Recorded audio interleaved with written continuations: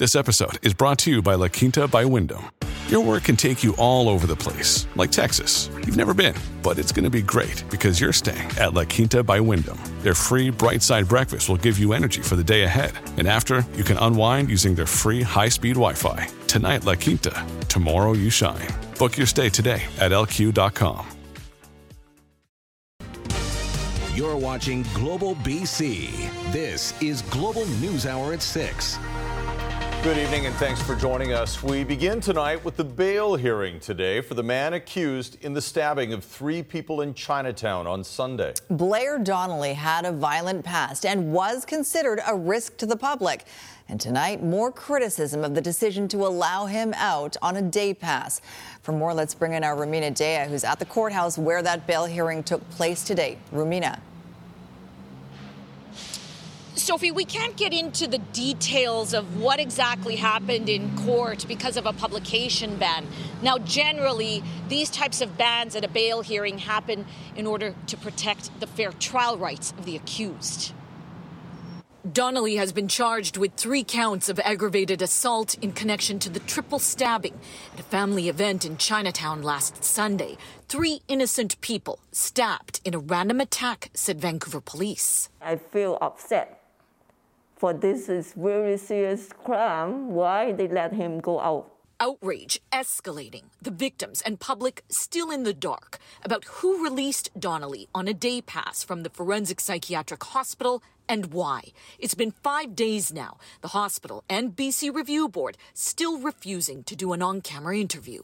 What a sick system it is when you have a group of people who can make decisions that have life-altering consequences, and they don't think they have to answer a damn question to anyone.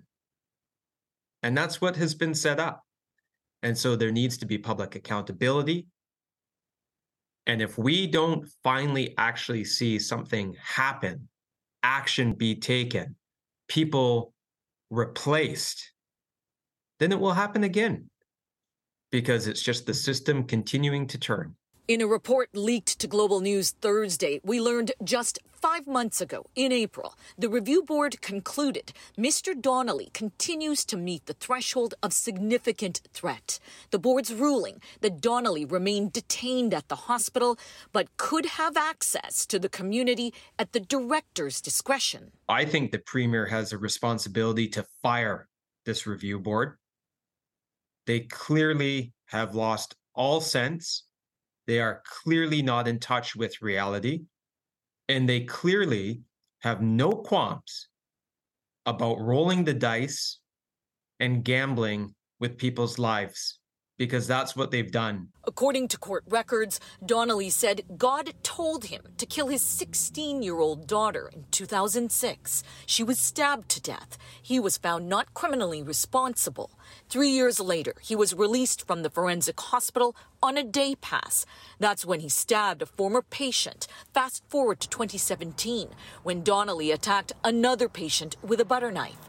The report also highlighted concerns in relation to Donnelly's care while in transitional housing, including staffing shortages, insufficient training, high turnover, and emails being ignored by forensic hospital staff.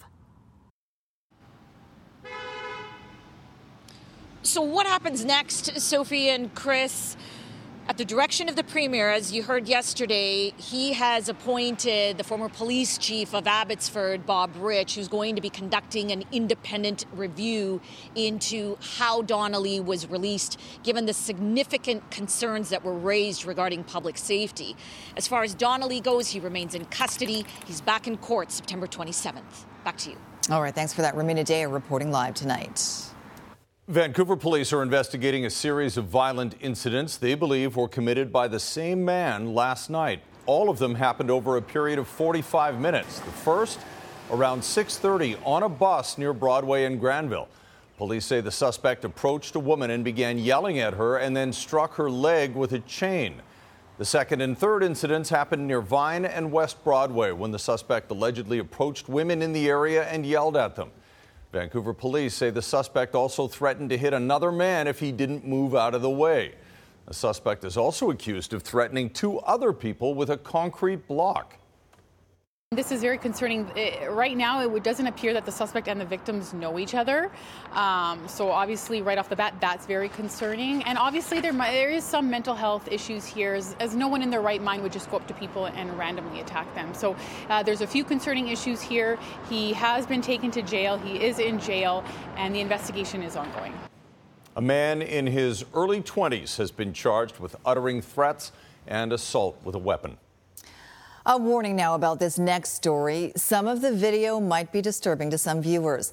A courtroom apology today from the young man who's pleaded guilty in the death of 14-year-old Carson Cremeni. But as Janet Brown reports, the victim's family doesn't believe it's sincere.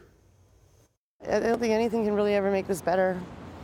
You know, he's gone, right? Another emotional day in court at the sentencing hearing for the accused in the death of 14-year-old Carson Cremeni. It's just been hard to go through. I mean, we're at the end now. Carson died after an overdose at the Walnut Grove Skate Park in Langley in August of 2019. Court hearing, he had consumed a massive amount of MDMA, a drug commonly known as ecstasy. He was with a group of older teens at the time, and his final moments were recorded and shared on social media. In court, the young man, who pleaded guilty earlier this year to manslaughter, stood and said, "I need to apologize. I take full responsibility. I am deeply ashamed, and I'm haunted by his death. I wholeheartedly apologize to the Cremeni family, my family, and the community, but most of all, I apologize to Carson. I am sorry." Emotions were running high for a second day inside the courtroom. Both families, the Cremenis and the accused, still clearly very impacted by the tragic events of that day 4 years ago. I don't really forgive him. I don't, not at this point. I just feel like there's no excuse for what happened to my son. Do you accept his apology? How can I? There's no way I can. I mean, what he did to my son was pure evil. The accused had been the victim of a brutal attack when he was 15, leaving him, according to his lawyer, with a brain injury that started his decline into drug use. By the age of 17, he was described as a sophisticated drug dealer. It won't change what happened to my son that day. Crown and defense both asking for 3 years of custody and a supervision order, with the defense asking for 12 to 18 months in jail, while the Crown wants 2 years. We're just hoping for something as close to justice as possible at this point. Sentencing is set for late October. Janet Brown, Global News. Well, both the suspect and the victims have now been identified in that double homicide in Chilliwack. As Krista Dow reports, local residents are struggling to understand how a dispute between neighbors appears to have ended with deadly violence. As the homicide team wraps up their investigation, we're now learning more about the 2 victims. They were nice people. Yeah. It's been tragic. I think everybody in the community is really quite sad. The couple, identified as 58-year-old John Kavaloff and 67-year-old Valerie Smith. Their bodies were found inside their home Wednesday night in the Baker Trails Mobile Home Park in Chilliwack. The suspect, 83-year-old Robert Freeman, who lived next door, was charged with 2 counts of second-degree murder. It was pretty scary. One neighbor describes how police descended on the home and arrested Freeman. He was raising his hands up and, lowering himself to the ground, and I could tell that he was clearly in trouble with the police. Residents tell us the couple and Freeman had disagreements in the past and clashed often. I don't know what the incident was about, but I know that there has been problems with the dog as well as motorcycle noise. They did not get along at all. What did they fight over? Dog. Yeah, always a dog. While the homicide team would only say this was an isolated incident between neighbors. We're totally shocked that a neighborhood incident would escalate to this kind of violence. The double shooting homicide now leaving this quiet Chilliwack neighborhood on edge. I think it's shocking. It left me very unsettled that something can happen this close to home, but I think it can happen anywhere. Oh my God, I'm not feeling any more safe, I'm shocked. Freeman remains in custody and is scheduled to appear in court on September 25th. Krista Dow, Global News. A warning now, our next report contains some details that probably won't be suitable for some of our younger viewers. A senior Vancouver police officer is under internal investigation for his role in what was supposed to be a joke, poking fun at those on the Forensic Identification Unit. Catherine Urquhart has the exclusive details. Vancouver police have launched an internal investigation and a senior member is on administrative leave. It follows an incident in the organization's ident section. It's extremely disappointing any time that we see a member of law enforcement, especially a leader of a very important unit, displaying this kind of behavior in the workplace. The incident involves a poster made on company time. Sources tell Global News that in recent weeks, an on-duty sergeant requested photos from a number of his colleagues. Then he requested civilian staff create a poster and hung it on the wall, something that has prompted a number of complaints. We have blocked out photos on the poster, which reads, ident, swabbing penises for more than 100 years. Vancouver police have issued an order to investigate, telling Global News, this is a serious matter, and we took immediate action when it came to our attention. We have policies in place to ensure a safe and respectful workplace, and are reviewing the matter internally. This is ultimately about public trust, and that public trust, particularly around investigations of sexualized violence. And so it's very important that they take action, and that action needs to be swift and to represent the seriousness of this kind of behavior in a workplace. The Office of the Police Complaint Commissioner has been notified about the poster and the investigation. Catherine Urquhart, Global News. A frightening sight for residents of the North Shuswap with a flare-up of the Bush Creek East wildfire. BC Wildfire Service says crews are seeing increased fire behavior and a large amount of smoke. Skimmer aircraft are on the scene, taking water from local lakes to hit the hotspots, while ground crews and heavy equipment have never stopped battling that fire. The Wildfire Service is warning this weekend could bring more strong winds to the area. Say this fire could burn until it's extinguished by significant rain or snow. Yeah, it's a good reminder we're not out of it yet. The BC Wildfire Service is warning about those winds. They're expected to increase fire activity in several other parts of the province too. And for that angle, we'll bring in our Christy Gordon with the latest. Christy. It wasn't just that area, the Shuswap area, that saw increased activity today. Look at the winds ranging from 50 to 60 kilometers an hour from the Caribou, Central Interior, up in the BC Peace River area. And the impact seen from this satellite shot right across the province. These are a southwesterly wind. And today was really just day one that the BC Wildfire Service is concerned about. They're watching Saturday, which the winds will pick up once again, and again on Sunday. In addition to this, through the weekend, we're expecting hot, dry weather, low relative humidity. So the BC Wildfire Service certainly will have their work cut out for them. When I come back, though, I'll show you which areas could see rainfall on Sunday night. Chris, back to you. Sounds good. Thanks, Christy. Well, the Conservative Party of BC reached official party status this week with the defection of Abbotsford South MLA Bruce Banman from the BC United. Now questions whether the Conservatives could make even more gains and how that might affect the next provincial election. Let's bring in Keith Baldry live in Victoria. Keith, vote splitting between those two parties, the United and the Conservative, could potentially mean good news for the BC NDP. Yeah, BC political circles still buzzing over this dramatic decision by Banman to leave BC United and join BC Conservatives. History of vote splitting has certainly played a role for decades in BC politics. The centre right always trying to put a lid on that. We caught up with BC United leader Kevin Falcon on Focus BC today. Put it to him, will he expect any other MLAs to make the same move from Banman from his caucus? You're going to hear his answer and also his assessment of where he thinks BC Conservatives are at in reality. Basically, he doesn't think they're there at all. No, I remain very confident there will be no others. I don't spend a lot of time worrying about the BC Conservatives. The only thing they have going for them, frankly, is the fact that they have the same name as the federal party. That's it. There's very little organization. It's the same small group of people that have always supported the BC Conservatives. Frankly, they haven't got anywhere near the organizational heft, horsepower, and the great quality candidates that we have already announced and will be announcing as things go forward. So again, not much time for Mr. Falcon towards BC Conservatives, but there are some things that are different. First of all, the BC Conservatives have official party status for the first time in 50 years.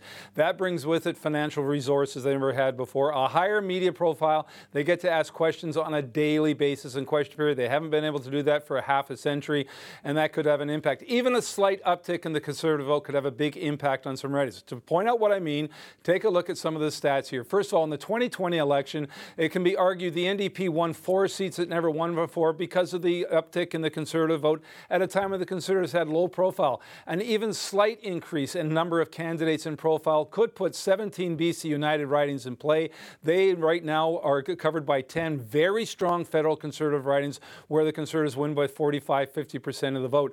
And that means the NDP could win 7, my estimation, about 7+ of those ridings with a BC United, BC Conservative votes. But it won't take much for the BC Conservatives to take votes away from BC United to allow the NDP to win in those ridings. And we've seen the center-right grapple with the center-right vote split before, notably in the 70s and in the 1990s. It could happen again in 2024. So despite Mr. Falcon's comments about BC Conservatives, he has his work cut out for him to make sure that Conservative vote doesn't get too high.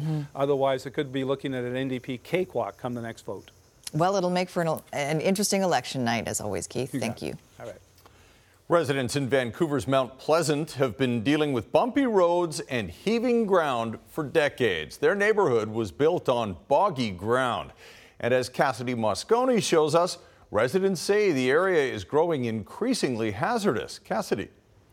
Drive too fast down these streets and you might just take out the bottom of your car. We've seen a few close calls already, dozens of cars, cyclists and pedestrians trying to navigate these bumpy roads.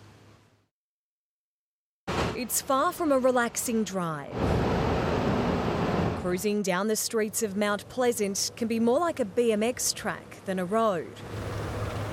The roads, the sidewalks, people's front garden fences basically just float and move and rupture, and it's constantly moving. Conditions so wonky, it's even making homes lean over. It moves. It sits at about 11:30. You know, if you lose anything, you know which side of the house it's gone to, which is good. The problem is decades, even centuries old. First Nations, then early settlers, gravitated to the area for its natural resources, building up on the marshy banks of Brewery Creek. Basically, Mount Pleasant is Vancouver's first suburb. So people started settling in the area, and as populations grew, we needed more land. Settling on swamplands proving problematic. Right now, down our street, I mean, it's rupturing in the middle and it's cracking. There's a good 3-inch gap in places, and this happens all over the place. Residents here know the problem will never be fully solved, but they want their streets better maintained. They say things like increasing signage or reducing speed limits is a place to start. The City of Vancouver told Global News it has an active service request for the area and engineering staff are preparing to complete repairs in the coming months. It's kind of a hazard in many places, the sidewalks, but you know, humankind is built over nature and this is the result, so you gotta have to put up with it. The suburb today paying for the decisions of the past. If you want your local street repaired, one thing you can do is report it to the City of Vancouver. A spokesperson today told us it manages jobs not only on the severity of the damage, but also the number of service requests received. But with more than 1,400 kilometres of road and 770 kilometres of lanes to manage, there is no quick fix. Thanks, Cassidy. Unlocking the gates at Joffrey Lakes. The provincial park is being closed in a dispute with local First Nations, but now there's a compromise to keep it open. How soon you'll be able to hit the trails? Next on the News Hour. What do we want? What do we want? Now! The climate protest that had a lot of people stuck in traffic today, that's coming up on the News Hour. Plus, good pace. Are you serious? Remember this amazing winning putt from BC golfer Nick Taylor? How he did it again at a recent charity event. That's still to come tonight. Right now, though, the popular Joffrey Lakes Provincial Park is reopening Tuesday after an agreement between local First Nations and the BC government. 2 local First Nations abruptly closed public access in late August. As Julie Nolan reports, the agreement is an important step in the long journey of reconciliation. It's one of BC's most Instagrammable and busiest parks, and over the years, it's easily become the victim of its own success. It was being a bit overrun. There were safety issues related to parking. On August 23rd, 2 First Nations north of Whistler abruptly announced they would be shutting down Joffrey Lakes Park, asserting their title and rights to the land. They felt we weren't moving fast enough, and they essentially announced they were implementing a unilateral closure. But then, through an agreement between the province and the Lil'wat and Equaqua First Nations north of Whistler, public access will resume September 19th. And I think the agreement we reached will advance reconciliation, not just for this year, but going forward. Overflowing with visitors, there were nearly 200,000 people to the area in 2019. While a day pass was put into place 2 years ago, the First Nations complained about a lack of respect from the public, not just parking, but the litter, leading to the park's closure in late August. One BC lawyer who specializes in Indigenous law is watching the latest developments, and even while considering UNDRIP, or the United Nations Declaration on the Rights of Indigenous Peoples, he cautions this new agreement doesn't necessarily set a precedent. Based on everything I've read in the case law, there's no basis for a First Nation to be able to close a park. I understand First Nation may take that position, and, that's fair enough, but the legal authority doesn't exist under the Park Act. As such, Robin Younger points back to the law rather than the politics surrounding these decisions. But the Environment Minister is committed to ongoing discussions with the 2 nations. Reconciliation is a journey. We're not going to get there tomorrow, but we're going to continue to take steps. With more plans yet to be made, those conversations will continue into next spring to find viable solutions for all. Julie Nolan, Global News. Just ahead, Vancouver votes to pack more people into single-family lots. It's basically a one-wheel tricycle with a flat tire. Housing experts point out the flaws that missed the mark in making more homes. And 1 year after the death of women's rights activist Mahsa Amini, a look at how much has changed in Iran. Good evening from Global One. We're high above the Ironworkers Memorial Bridge. Police have a car pulled over, coming down the cut, slowing things down as you make your way to the bridge deck. Once you get to the bridge deck, you get a little more space and you're back to full speed. And by the time you hit the Cassier Tunnel, no problems to make your way into Burnaby Heights. Through Kermac Cares for Kids, expert care for your vehicle provides expert care for kids. Kermac is celebrating 50 years of collision and auto glass services. Choose the best. From Global One, high above the Ironworkers Memorial Bridge, I'm Brad Russell.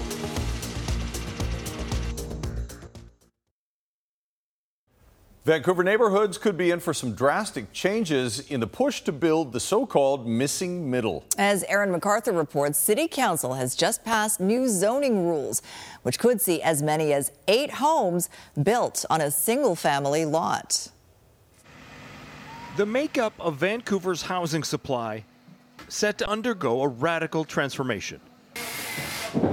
Over the next decade, single-family homes replaced by multiplexes and townhomes. To help create more homes in the so-called missing middle, 4, 6, even 8 units will be allowed on a typical single-family lot. It's huge. If you are somebody that is you're aging in place, you would like to have your kids stay not just in the neighborhood but in the city, it can provide some huge opportunities. Thursday night, Council voted unanimously to rezone the entire city, boiling down 9 separate zoning districts into one single tract. City Council offering up this gentle density as a way of boosting housing supply. Public support, mixed. It seems to me that Vancouver has an affordability issue, not a density issue, and that really needs to be looked at. Some parts of the city have already undergone gentle densification. This neighborhood has a lot of duplexes and fourplexes on what used to be single-family lots. Critics will say this missing middle piece from the city doesn't go far enough. Urban planners say it might actually create more smaller units for sale, but it might reduce the number of homes for rent. So really this adds in maybe an extra unit, maybe it adds in 2 extra units for the larger lots, but the kind of substantive change much in terms of zoning and planning and building around amenities is still missing. The city expects somewhere in the range of 150 applications per year for multiplex builds, but more changes are expected to help build more homes. We're speeding up the permitting process. We want to build a lot more on our transit hubs. There are a lot of big projects that are going on across the city. This is just one more piece of the puzzle. The provincial government will introduce legislation this fall to mandate similar conditions for residential homes across BC. These solutions to help ease the housing crisis will take years to materialize. Aaron MacArthur, Global News.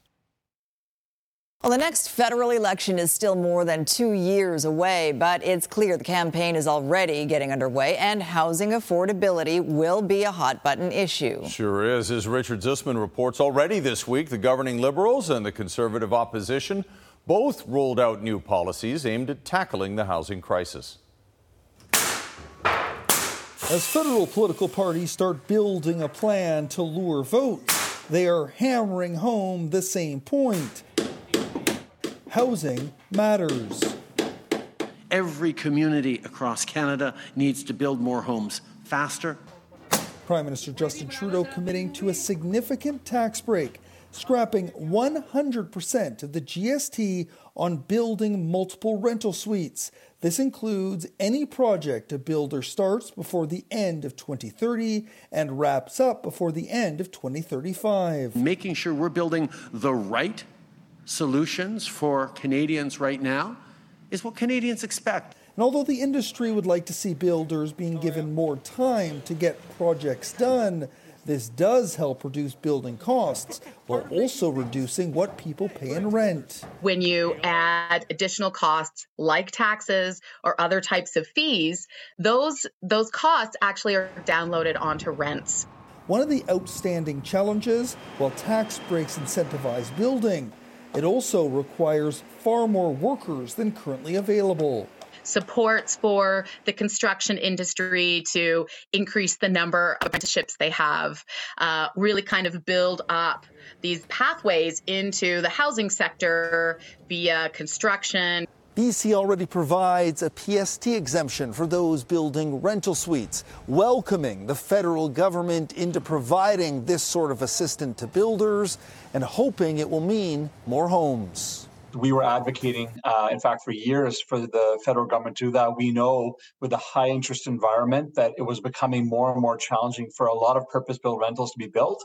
The federal Conservatives promising to address the housing crisis as well. The main part of their plan tying federal funding to house building, requiring cities to increase the number of homes built by 15% a year.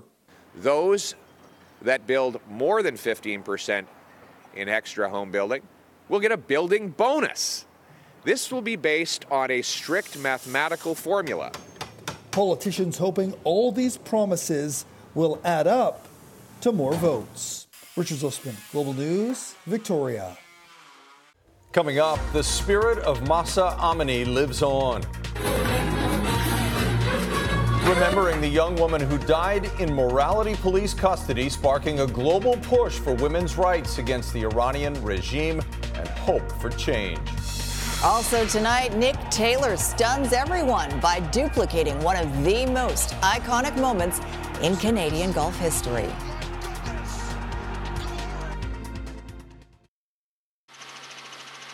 High above a police incident on the Port Mann Bridge has got one vehicle pulled over. Now it looks like there's a tow truck going to be loading this vehicle. It's got everything at a standstill though on the Trans-Canada eastbound all the way back to North Road. Today's Lotto Max jackpot, it is an estimated $10 million. Lotto Max, dream to the max. In Global One, I'm Brad Russell.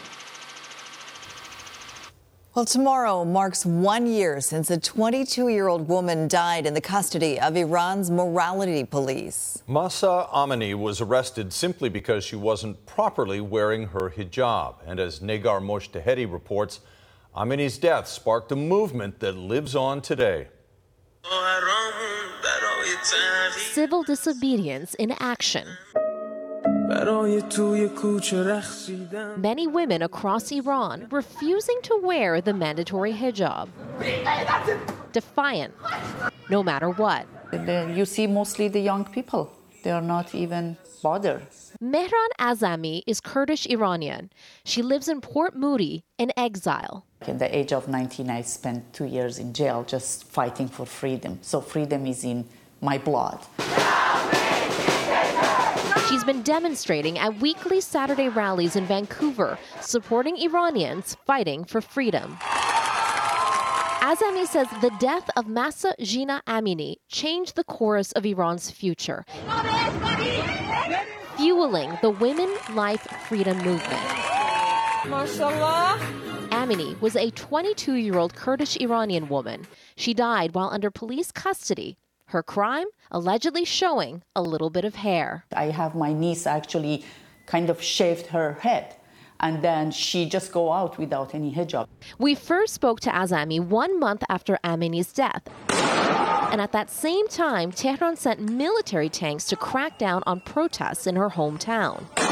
Just watching it and witnessing it, oh my gosh, what's going to happen right now there? Is it like my niece is going to be shot? She still fears for her niece. Her car has been detained for the last 2 weeks because they're the ones that without any scarf, without hijab. Since nationwide protests first started on September 16th of 2022, the atrocities in Iran have been mounting. The UN says in 2022 alone, at least 582 people were executed, and at least 90 children have been killed in the uprisings. The killing and detention of children are deeply worrying. Since November, there have been at least 491 chemical attacks against thousands of Iranian schoolgirls, according to the Foundation for Defense of Democracies. On December 8th, 2022, Iran carried out the first known execution over the protests. 4 more protesters have been hanged since. Human rights activists like Azami believe Iran is having a moment of truth, strongly believing in time the ruling regime will fall. Like, without a doubt, it will happen. I've never thought I will see this day and this last year. Negar Moshahedi, Global News. An update on the E. coli outbreak in Calgary daycares that's led to 337 confirmed cases. Alberta's premier is now offering financial support to the families impacted. We understand that this has put families under a lot of stress and a lot of financial stress. We want to help ease as much of that stress as we can, and that includes the financial strain this has caused due to parents being away from work and caring for their kids. To support all families and children affected by the outbreak in these child care facilities, families will receive a one-time compassionate payment of $2,000 per child. Our goal is to get the money to the parents as quickly as we can. Its remarks come one day after affected families sent an open letter to the premier expressing their disappointment and asking why she hadn't spoken publicly until now. The cause of the outbreak is under investigation. Still to come, a climate protest snarls traffic. Keep marching, we are not stopping for the cars. Hundreds march downtown. What they're demanding next. People around the world rallied today, demanding more action on climate change. Here in BC, hundreds joined the global protest, united in their goal to put an end to fossil fuel dependence. Kylie Stanton reports.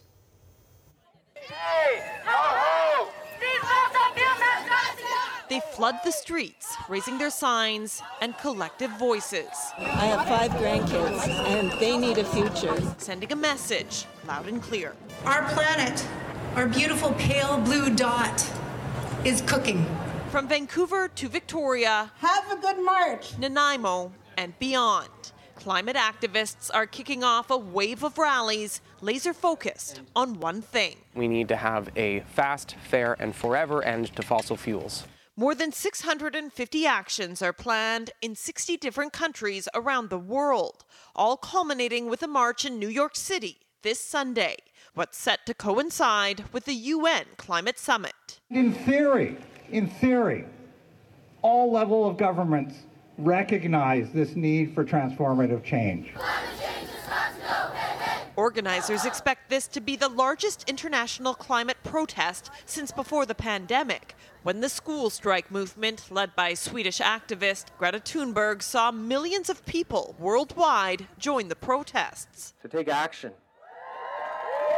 But since then, the effects of climate change have only become more apparent, from the heat dome and catastrophic flooding brought on by an atmospheric river to the province's worst wildfire season in history.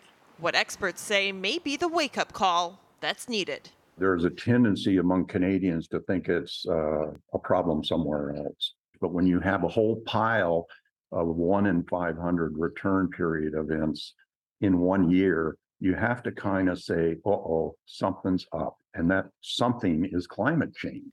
Just last week, the United Nations warned countries are off track to curb warming to 1.5 degrees Celsius since pre-industrial times. In fact, the planet has warmed more than 1 degree since then. And so the fight continues.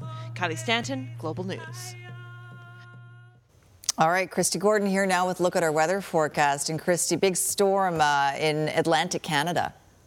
That's right. Already the impact of it being felt, even though the eye of the hurricane will make landfall tomorrow. But we're talking about wind gusts up to 120 kilometers an hour, storm surge 6 meters, and potentially 100 millimeters of rain. The areas that will be impacted are Nova Scotia and New Brunswick mainly. Meanwhile, for our region, we've seen a massive increase in the amount of smoke. This is a difference from this afternoon to just a couple of minutes ago in terms of that smoke being fanned by the winds that we're seeing right now. And we've got more of it on the way. So it'll ease off overnight and then it will pick up again tomorrow afternoon. And what we're seeing is these fronts make their way onshore and they're not bringing much rain. They're just kicking up the winds, bringing in a little bit of cloud cover. But otherwise, throughout the weekend, we are expecting the relative humidity to stay low and the temperatures to stay high. Now, Sunday into Monday, we may see some passing rainfall, but it's just that. Passing rainfall, and that's about it. So there's your forecast for your Saturday, everyone. We do have some rainfall for the North Coast region, but that's it.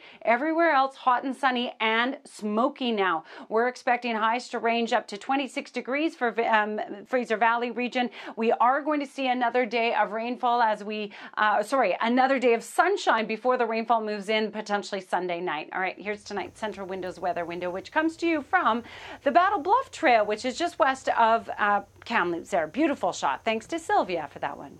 All right. Thanks, Christy. Great spot. All right, Squires here. Lightning can strike twice, as Nick Taylor has proven. That's right. Nick Taylor is in town. He had a tournament yesterday out at Cultus Lake. Now, this was when he made the putt to win the Canadian Open this year in the playoff. Are you serious? 72 feet was the distance. So at the tournament in Cultus Lake, to raise money for charity, they had a 72-foot putt. So this is Nick Taylor from 72 feet away with country music playing at the same time, and he makes it again. That's his distance, apparently. 72. So context, I'd hit the putt a few times, but it was we had a friendly wager going all for charity, and ended up making the putt to give a little more to the event. So that was fun. People loved it. Like you said, a few drinks. People were a little more excited maybe than they normally would be, but no, it was fun to almost relive it a little bit with some people at home. So it wasn't take one. It was not take one. I'll admit that. Okay, a little different than what happened at the Canadian Open, but they did raise $275,000 for various charities. Fantastic. Well done, Nick. Thanks, Squire. Also ahead tonight, satellite debris. All right, Squire's here now with sports. Squire. Thank you very much. The BC Lions had their week off, and tomorrow they're back at home against the Ottawa Red Blacks. Game time is 4 o'clock at BC Place. And at the risk of somebody saying, hey, you're jinxing them, the BC Lions should beat Ottawa. If BC plays at full power, the Red Blacks will be covered in orange. Ottawa is last in the East, BC is second in the West. But now, despite what I just said, the Lions can't get too cocky about this one. The last time the Lions played a last-place team, this happened. And the 5, touchdown number 2 for James Butler. The Ticats were double-digit underdogs, but still came into BC Place and easily won a catfight with the Lions. Now, with last-place Ottawa visiting Saturday, the Lions have certainly learned their lesson. All these teams played people tough. I know that everyone doesn't have a great record, but you look at their games and who they've played and how close all their games are. So everybody's got players in this league. They all can play.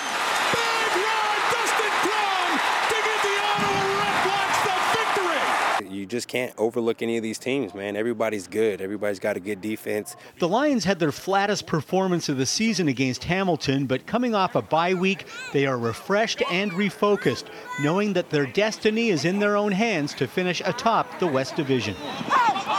Our goal is to be the first place team, you know. It's fun to host a Western Final game, a playoff game, but we want to host a Western Final as well. So I feel like we're right up there with Toronto, right up there with Winnipeg.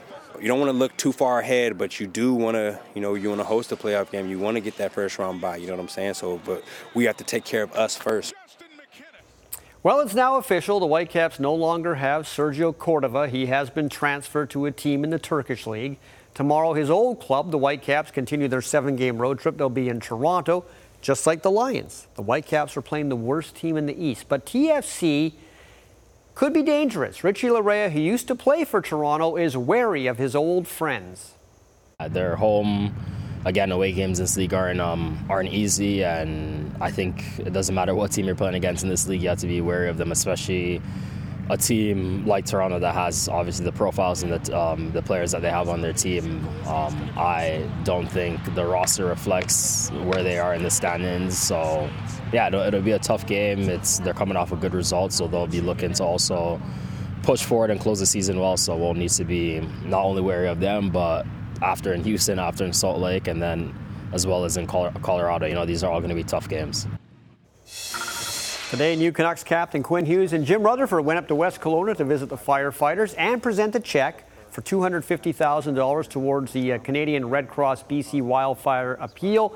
Quinn Hughes' grandfather was a fireman in New York City for 30 years. He said his grandfather is proud he and his brothers are in the NHL, but he does tell them it's not too late for any of them to become a fireman one day. There you go. That's awesome. Today is the day Quinn Hughes became the captain of the Vancouver Canucks. All right, satellite debris up next. Stay with us.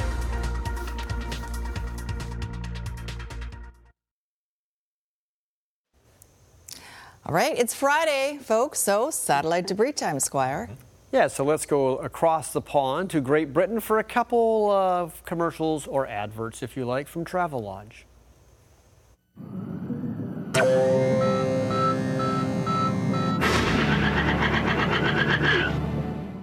Let's go see Jack at uni. We can stay with him.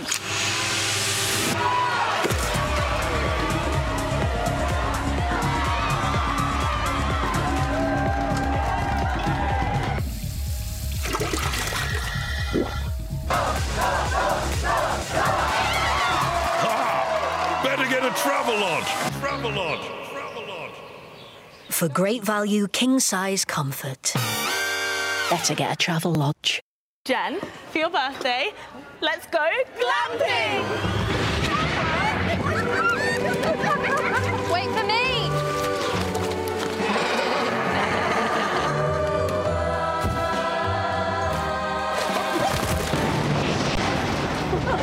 Oh, better get a Travelodge. Travelodge. Travelodge. For great value, king-size comfort. Better get a Travelodge. Smarter choice. Yeah. Talking swans, talking stuffed giraffes. Always a fan favorite. Yeah. We always seem to go with Geico, but here we go. Two more. Geico makes car insurance easy. Enjoy your flight. You too. As easy as saying the wrong thing. Me too. Really? What? Dad, why would you say that? Why would you say that? Do I look like I'm going on vacation, sir? It's not how airports work, man. You could? Dad! Are we leaving or? I don't even want to go on vacation anymore. I thought I knew you. She has hairspray that is over the limit. With an app that puts your policy in your pocket, it's easy to Geico. And you're not wearing socks. Get a grip, man. Geico makes car insurance easy. Say when. As easy as loving Parmesan. Say when. Say when. Say when. When. Fresh ground pepper? Oh, yes, please. With 24/7 emergency roadside service, it's easy to Geico.